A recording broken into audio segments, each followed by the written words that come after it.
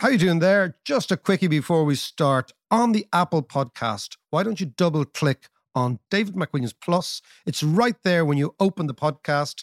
You get ad-free, you unlock early access. Just double click and away you go. David McWilliams Plus. You get this pure and simple.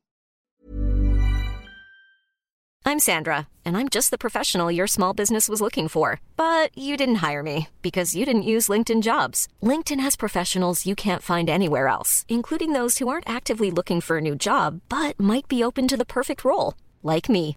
In a given month, over 70% of LinkedIn users don't visit other leading job sites. So if you're not looking on LinkedIn, you'll miss out on great candidates like Sandra.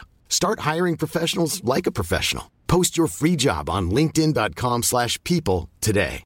This is Paige, the co-host of Giggly Squad, and I want to tell you about a company that I've been loving, Olive & June. Olive & June gives you everything that you need for a salon-quality manicure in one box. And if you break it down, it really comes out to $2 a manicure, which is absolutely insane. It's also so easy to get salon-worthy nails at home with Olive & June. The difference between how your nails used to look when you did them yourself and now with the Mani system is a complete game changer. The best thing about Olive & June, too, is it's a quick dry. Dries in about 1 minute, lasts for 5 days, and full coverage in up to 1 to 2 coats. Visit oliveandjune.com/perfectmani20 for 20% off your first system. That's oliveandjune.com/perfectmani20 for 20% off your first system.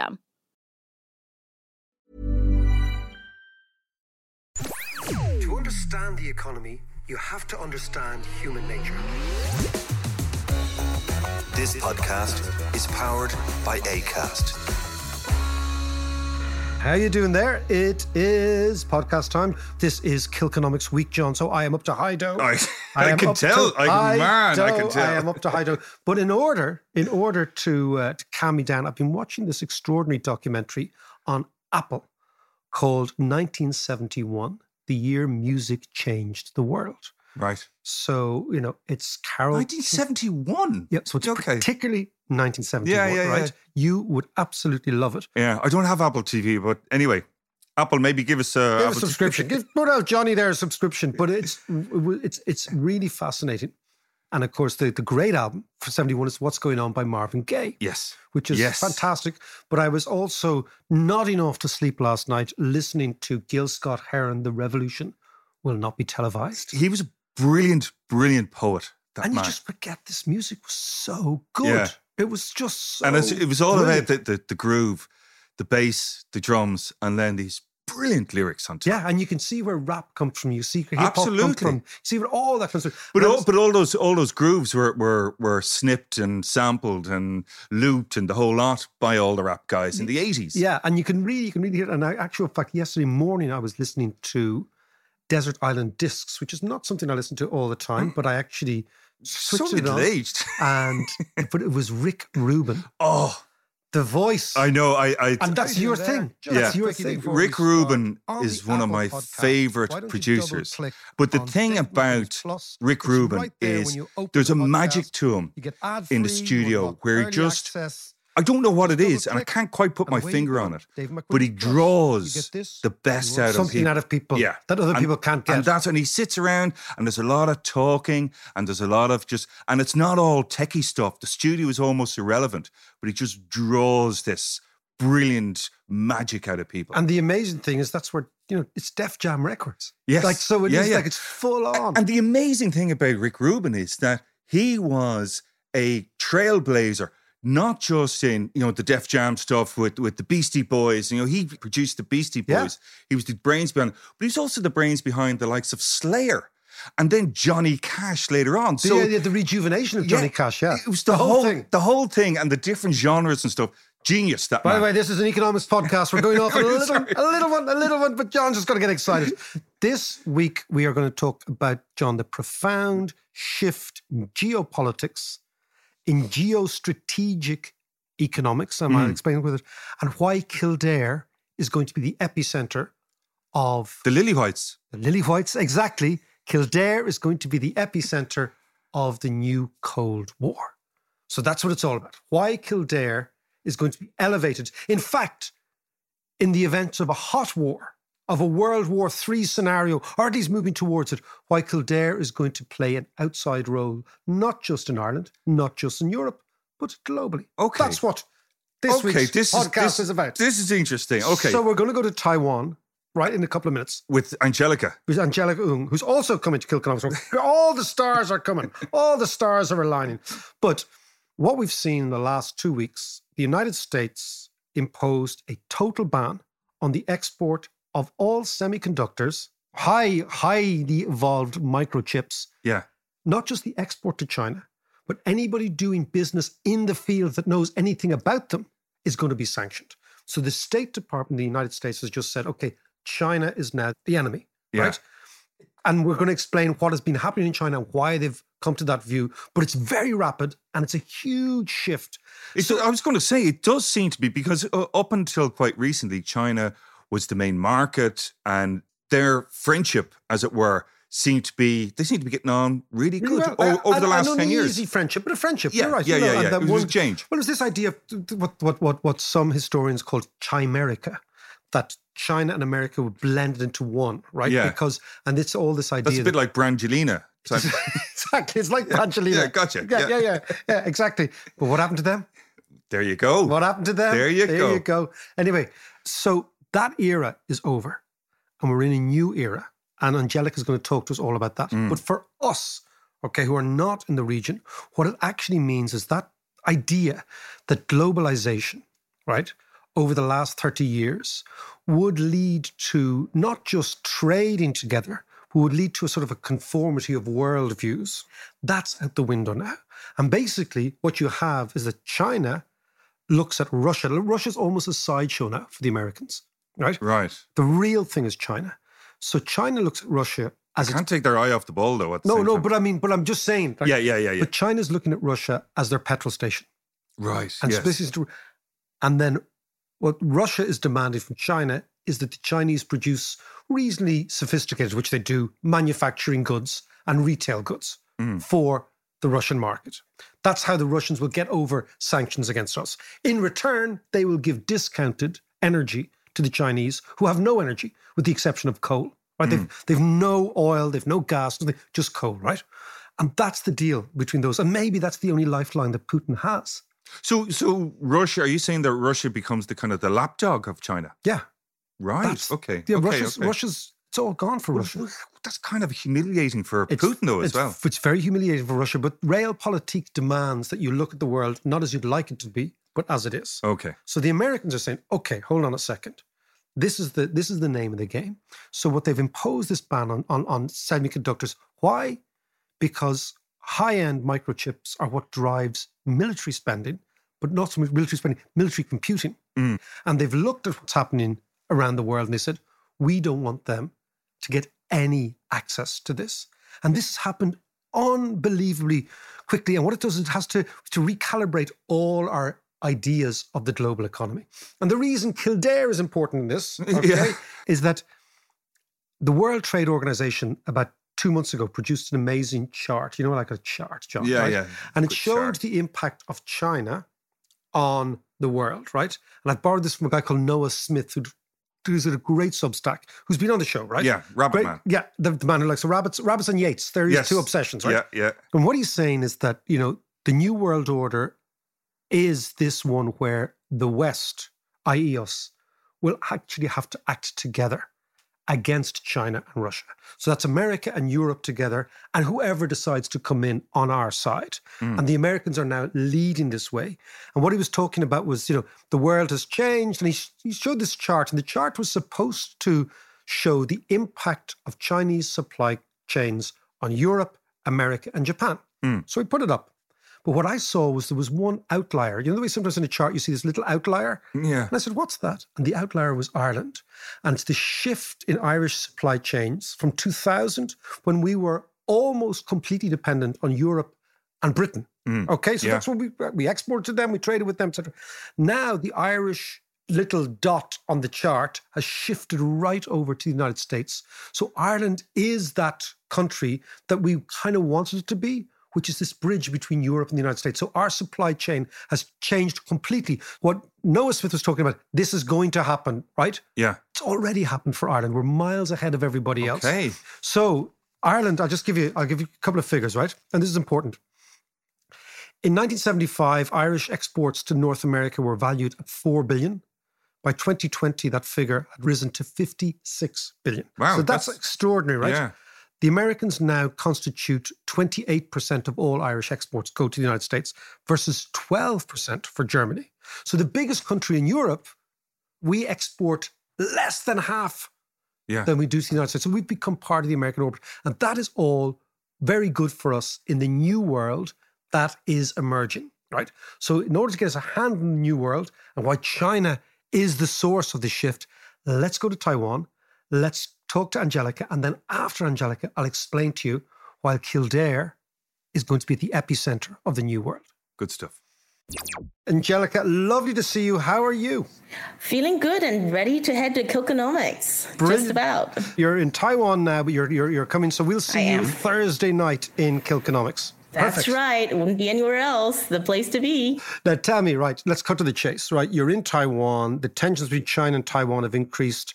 I read your Substack this week. Explain to me, what is the significance of the manhandling of the former leader of China out of the 30th Party Conference? What went on? Explain to me what's going on, why it's significant. We're going to tie that into the American clampdown on semiconductors, the new Cold War, in actual fact, the hotting up of the Cold War over there. Tell me what's going on. Well, first of all, it was the 20th Party Congress. They have those every 5 years. It sets a grand direction for the next 5 years. And we are already expecting that Xi was going to really do something unprecedented, breaking with the past precedents of stepping up after 2 terms. We pretty much knew he was going to take a 3rd term, which already breaks precedent. Break number 1. The second breaking precedent is usually there are some rules to who you appoint. And after a certain age, they're supposed to retire. And instead, she completely ignored those rules of, above 80, you're out. And he just basically, he fired people who were younger than 80, and he kept people who were older than 80. It seems like the only criteria that matters now is whether or not you're one of Xi's own men. And finally, you just had the most precedent-breaking event of all. And this is not just precedent within the Chinese Communist Party.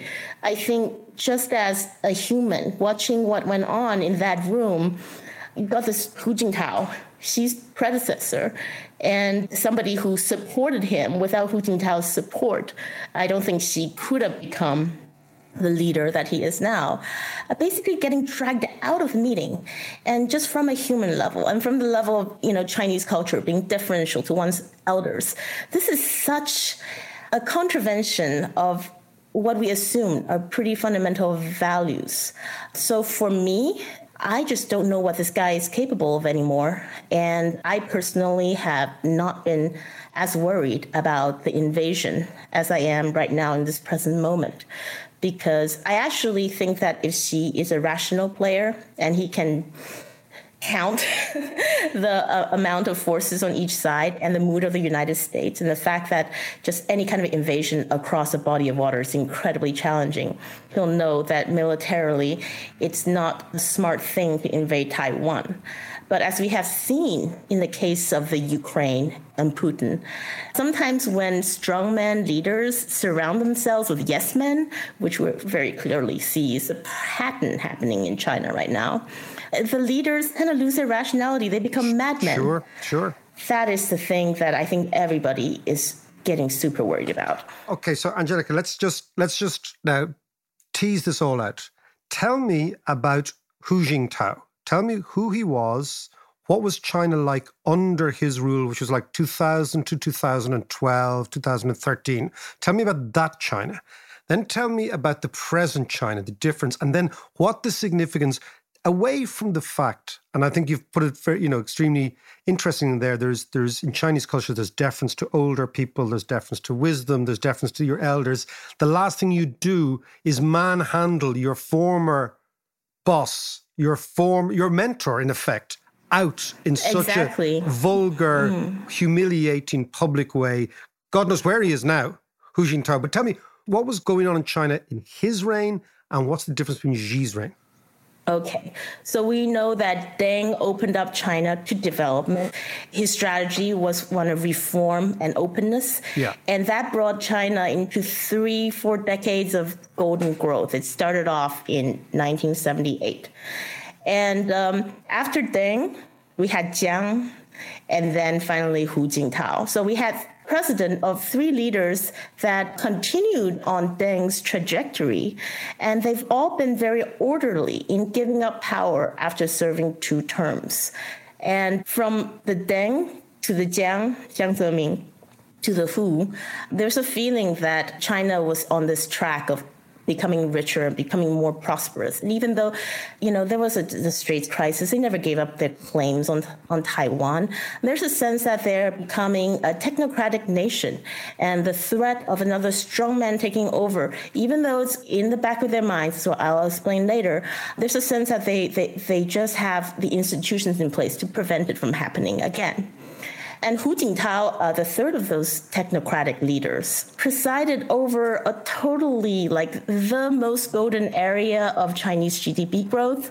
I hear people talk about it, people who went to China to see their dreams of wealth and becoming fabulously successful in the process. They talk about it with extreme nostalgia.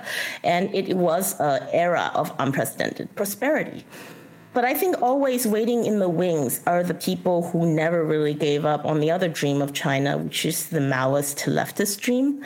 And they were kind of just, hanging around in the background. And if we can rewind to 2012 when Hu Jintao, this leader, technocratic leader who encouraged growth, encouraged economy, he was due to step down, and there was a leadership struggle between the different factions within the Chinese Politburo. And I should note that these factions, I do believe that they're real, but of course they're very non-transparent. So we can only say that they're fighting over who should succeed who. And let's just say that Xi Jinping, he wasn't really a top-of-mind candidate before 2012. I don't think he was. Everybody thought of him as being pretty mediocre as a leader, as a person. And there were some more colorful characters that are in the hat. You had Li Keqiang and you had Guo Xilai, and they all had their own faction of supporters. But in fact, the guy that came out on top, Xi Jinping, was elevated. Perhaps he seemed unlikely to become a strongman. The fascinating thing is that this is precisely the same story as Putin.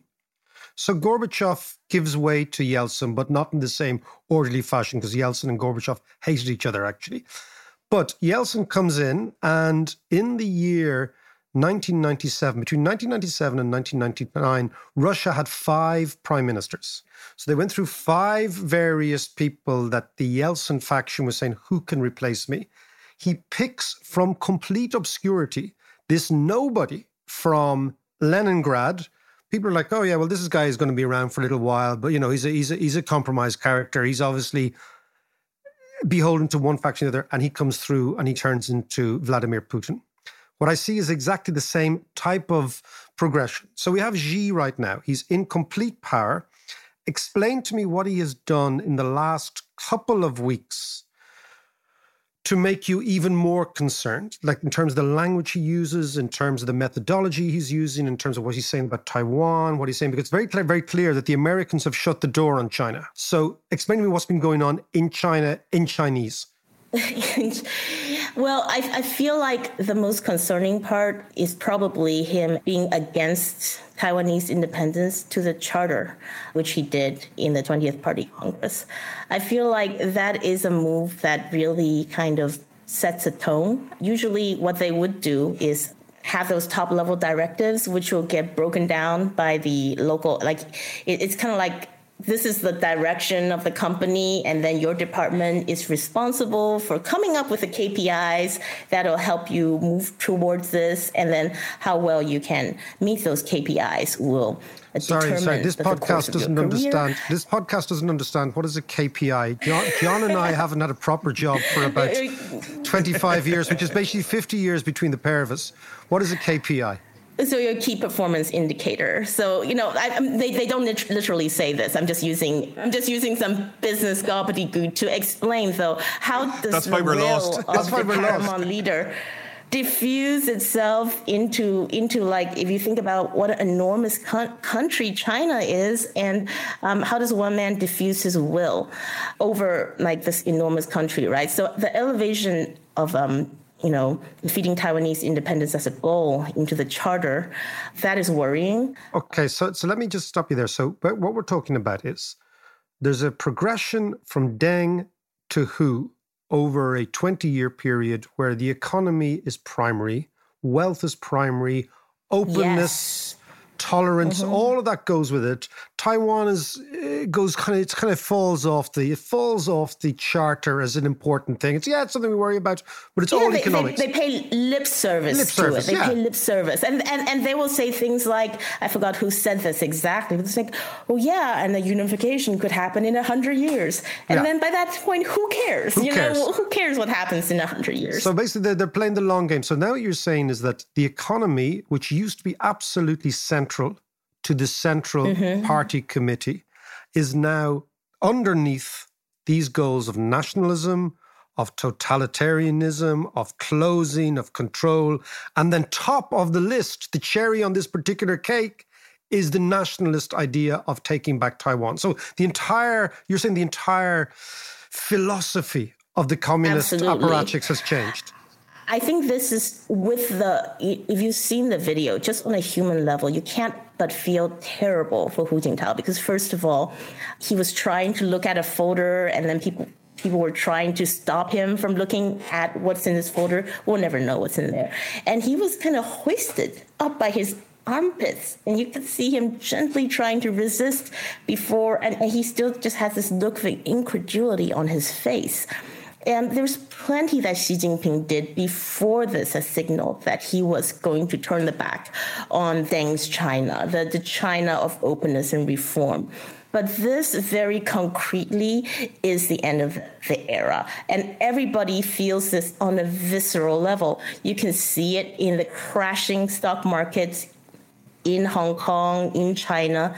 You can see it in the people that's trying to get out, the people who still had any trace of expectation about how Xi's taking a different path, but he can still be reasonable. Yes, he talks about nationalism, but we still have to make money. You have to realize all that is gone now. This is truly the end of an era. We cannot have any expectations of Xi Jinping to do the thing that be a continuation of that path. China is becoming closed again. And, it was actually a while ago they introduced the concept of the dual circular economy. They're going to concentrate more on boosting internal demand, bring that up. And then they'll also have a second loop, which is external, but their version of friendshoring with all the Belt and Road countries, etc. And it totally goes contrary against what made China an economic force to begin with. It's just really bizarre. So from 1990, from actually Tiananmen Square, if we're going to actually locate this on a date, to about 5 years ago, maybe even 4 years ago, China was very, very much the country that was looking to the West, and the West was its source of growth. But what you're saying is that during this period, there's this power struggle between let's say, the people who are open and the people who are more closed, the liberals and the more old-fashioned Maoists. Now we're in a situation where maybe it's a result of COVID, maybe it's a result of geopolitics, that Xi has now thought this is his moment to change. Maybe it's because of the fact that the West looked quite weak in the beginning of COVID. But now what you're saying is that China has become completely a different creature. Now, if that's the case, what do you think the next 12 months suggests for Taiwan? Because Taiwan is the Donbass in this region. Taiwan is the area where the West and China could actually go to war.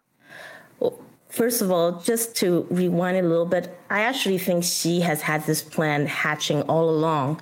If you look at the diplomatic cables that was written before he came into power, he already was described as somebody who valued social stability and national strength over getting rich. He was never like a Hu Jintao. He described him as somebody who could be corrupted by power, meaning he never loved money. She never loved money. And he was probably always just biding his time for a good time to turn China back into the more ideologically pure version that he believed in, which is quite ironic since his family suffered a lot in the Cultural Revolution. Well, it is kind of funny because it has a Cultural Revolution feel to it when you take somebody out in public and you humiliate them in public, because my understanding of the Cultural Revolution was that a huge part of the change in the Cultural Revolution was humiliating people in public all the time and having these sort of show trials and show moments and events that basically transported people into a world of us and them all the time. Angelica, I just wanted to ask you a quick question. I'm really curious about the COVID-0 policy, because that's clearly having a damaging impact on the Chinese economy. Is there an ulterior motive to have a COVID? Absolutely. And what would that be? Yeah, well, I don't know. I mean, the COVID-0 policy doesn't seem to have a logical end because COVID is out there now. It's endemic. If you're not going to let COVID be open now, there's no logical point in which you're like, oh, that's enough of COVID-0. Let's just open up now. There's no logical endpoint to this policy. And a lot of people are saying this totally doesn't make any sort of sense unless you are preparing your population for being on some kind of wartime footing, to have food be rationed, to have movement be controlled. And that is something, again, like I really usually hate to speculate and stay away from speculating, but the flow of information out of China is so non-transparent and the stakes are so high that we have to take that possibility into account. But over the last couple of weeks or last month, we've seen a few kind of protests and demonstrations and stuff. Is that building or is that being crushed? I'm sure all those people who were brave enough to put out any banners, any kind of, first of all, they absolutely know when they did that, the consequences will likely be the end of them. And that's how desperate they've been pushed.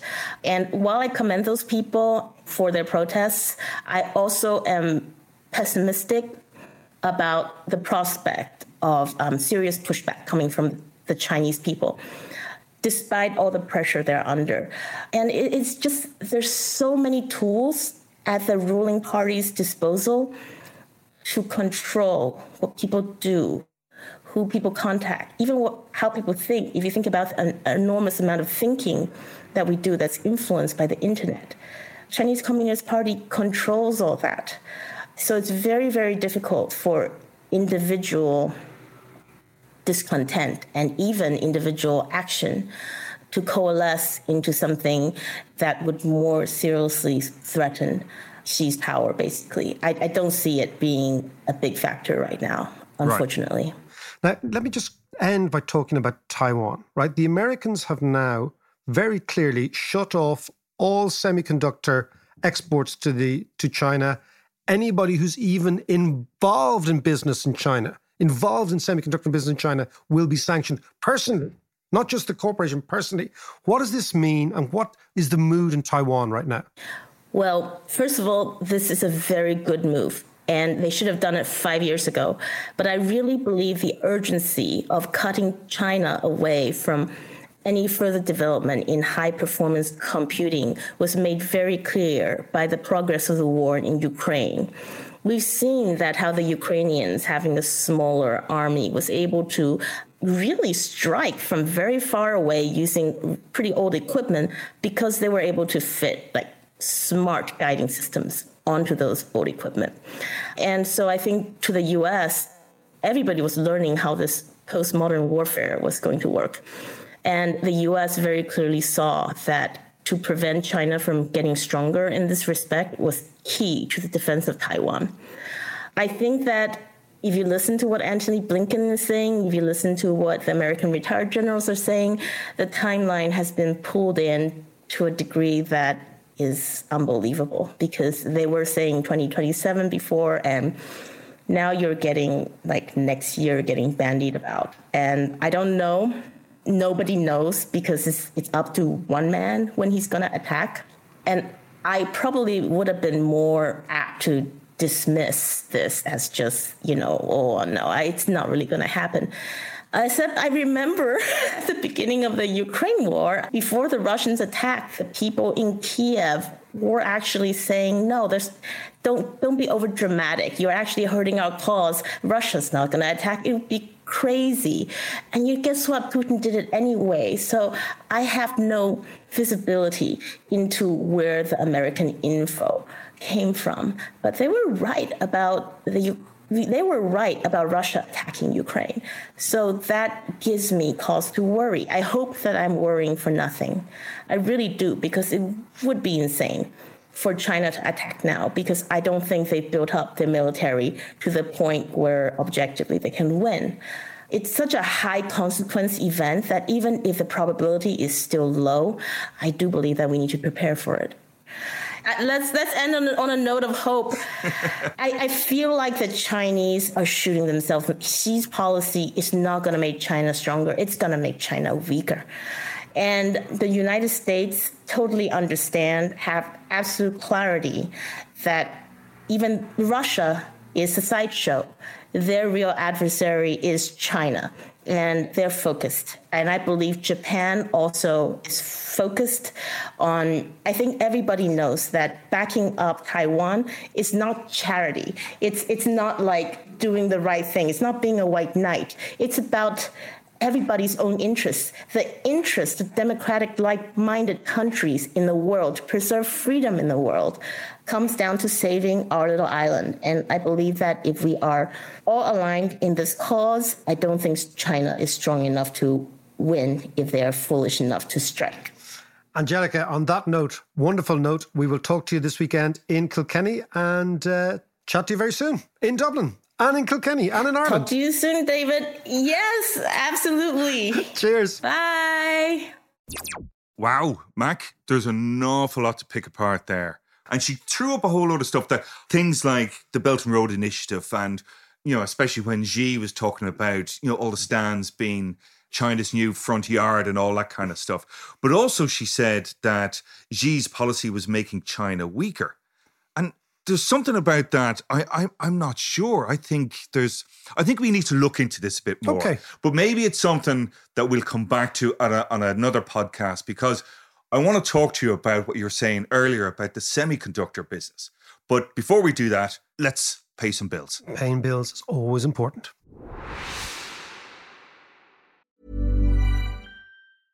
It's that time of the year.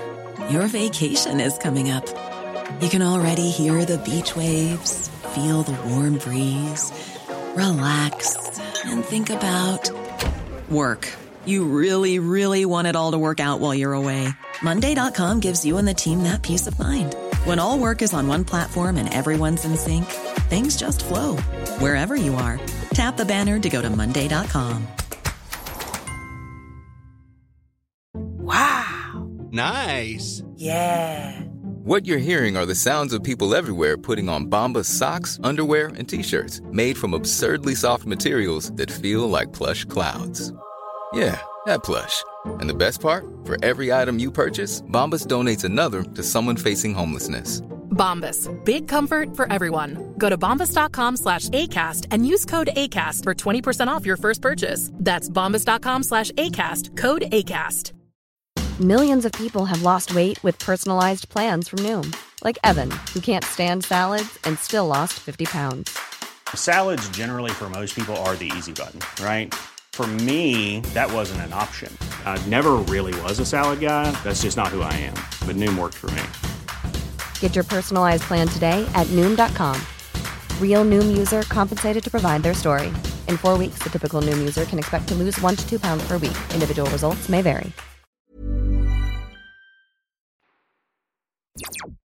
You were talking there about the semiconductor side of the economy and America wanting to control that whole side of things. Explain a little bit more about that to me. First of all, semiconductors basically are microchips that go into computers to make them work.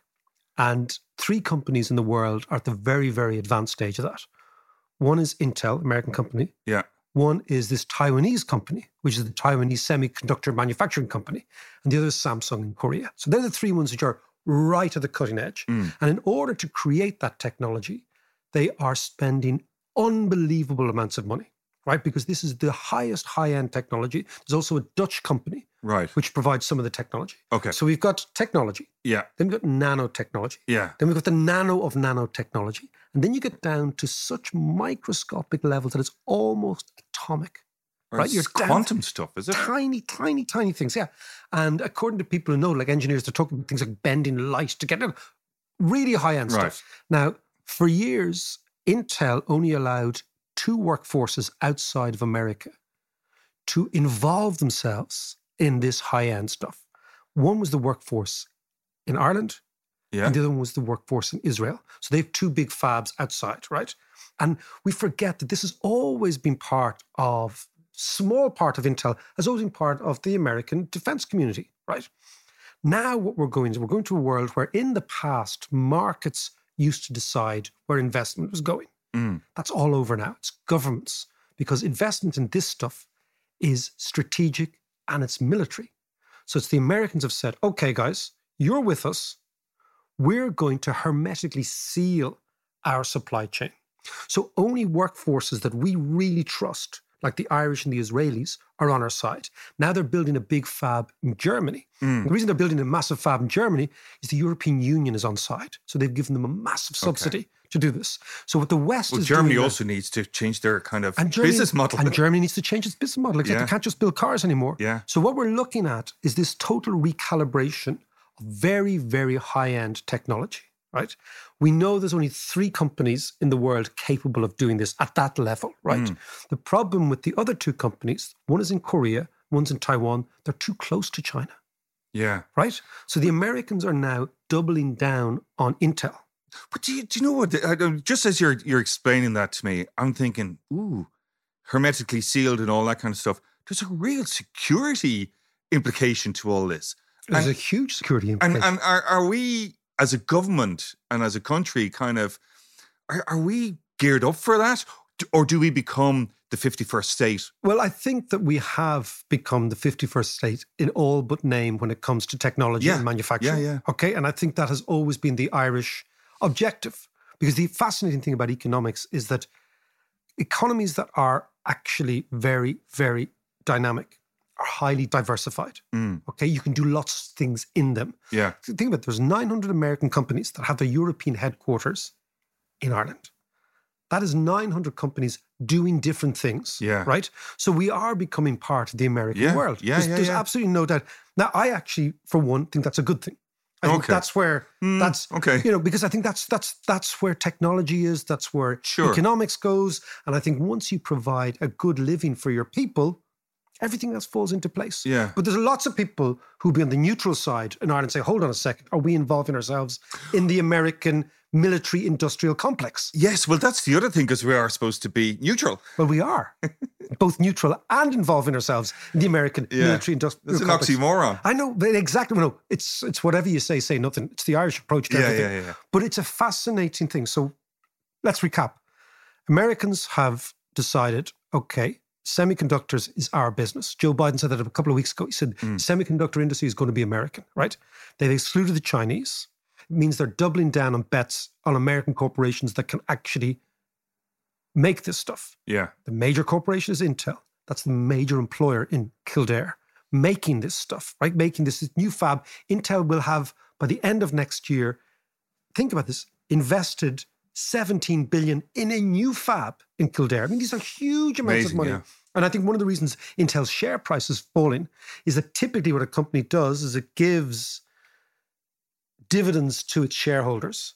But what Intel's doing now is it's saying, all that money we're going to give back to our shareholders, we're not going to give it to you. We're actually going to focus on investment for the future. That's the big bet they're playing. Right. But it also means that if Biden is backing the semiconductor business. The American semiconductor, Yeah, he's not going to let a company like Intel fail. Of course anyway. not. Of course not. So Intel ends up becoming part of the American State Department's worldview. Yeah. Which was always the way. So when the Americans fought the Second World War, they never nationalized any industries. So the American government said, the Second World War is an amazing model for the Yanks, right? Yeah. The American government said, we need 5,000 planes, 10,000 trucks.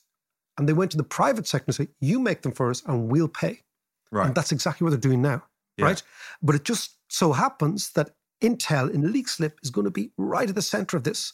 So this new Cold War is going to be fought through semiconductors.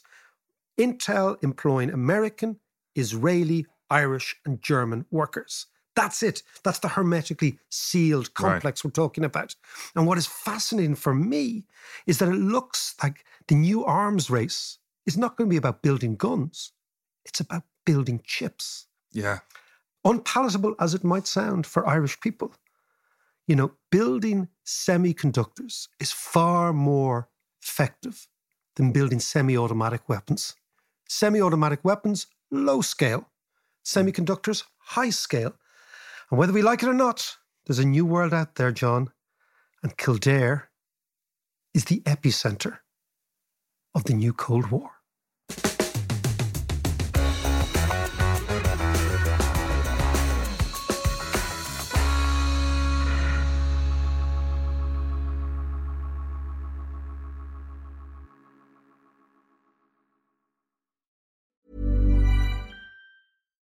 Why don't more infant formula companies use organic, grass-fed whole milk instead of skim? Why don't more infant formula companies use the latest breast milk science? Why don't more infant formula companies run their own clinical trials? Why don't more infant formula companies use more of the proteins found in breast milk?